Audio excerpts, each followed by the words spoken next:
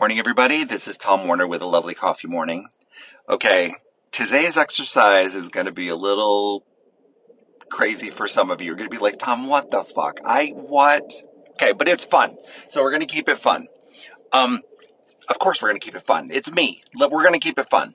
Okay, so today, one of the things that we looked at a few days ago was like a list of things that we can do when we're not feeling so great, want to change our energy, want to get the energy flowing. It was more about getting the energy flowing, get stuck things done.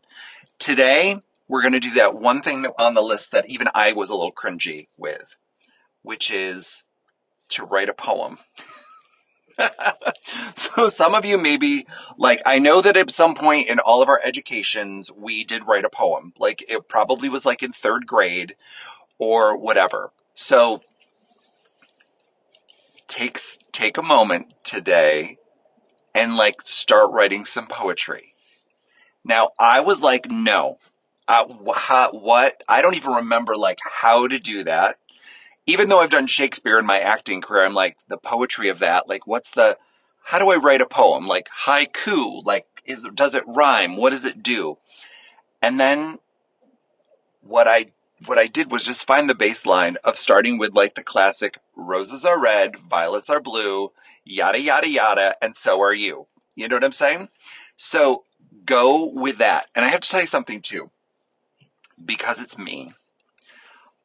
There are some situations in my life that I'm like not 100% satisfied with or would like to see a change.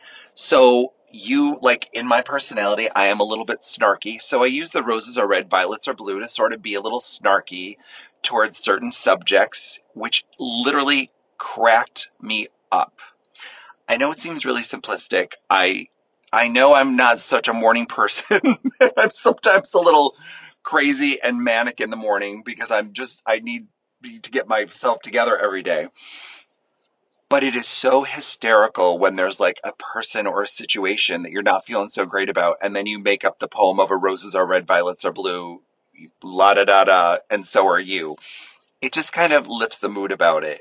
It helps you take things not so seriously. So go for the poem thing. If you're a writer, like literally, like write a whole thing. Have fun with it. Like write a poem about how you're feeling. It doesn't have to be, the roses are red one is very uplifting to me because I think that's cute and funny and sweet. So, if I'm thinking about love or something fun or want to shift something into more of a fun energy, I would use that one. I will challenge myself as I'm challenging you today to write a roses are red one. I will challenge myself to write a poem that is not so simplistic because I'm having a moment about that. And it's not that anyone's going to read it or hear it, but I'm like, I don't even know if I can do that. So I'm going to Google how to write a poem because I don't really remember. So we're going to up the skills today as well, people. Go for that too as well. Google how to write a poem and see what you find out.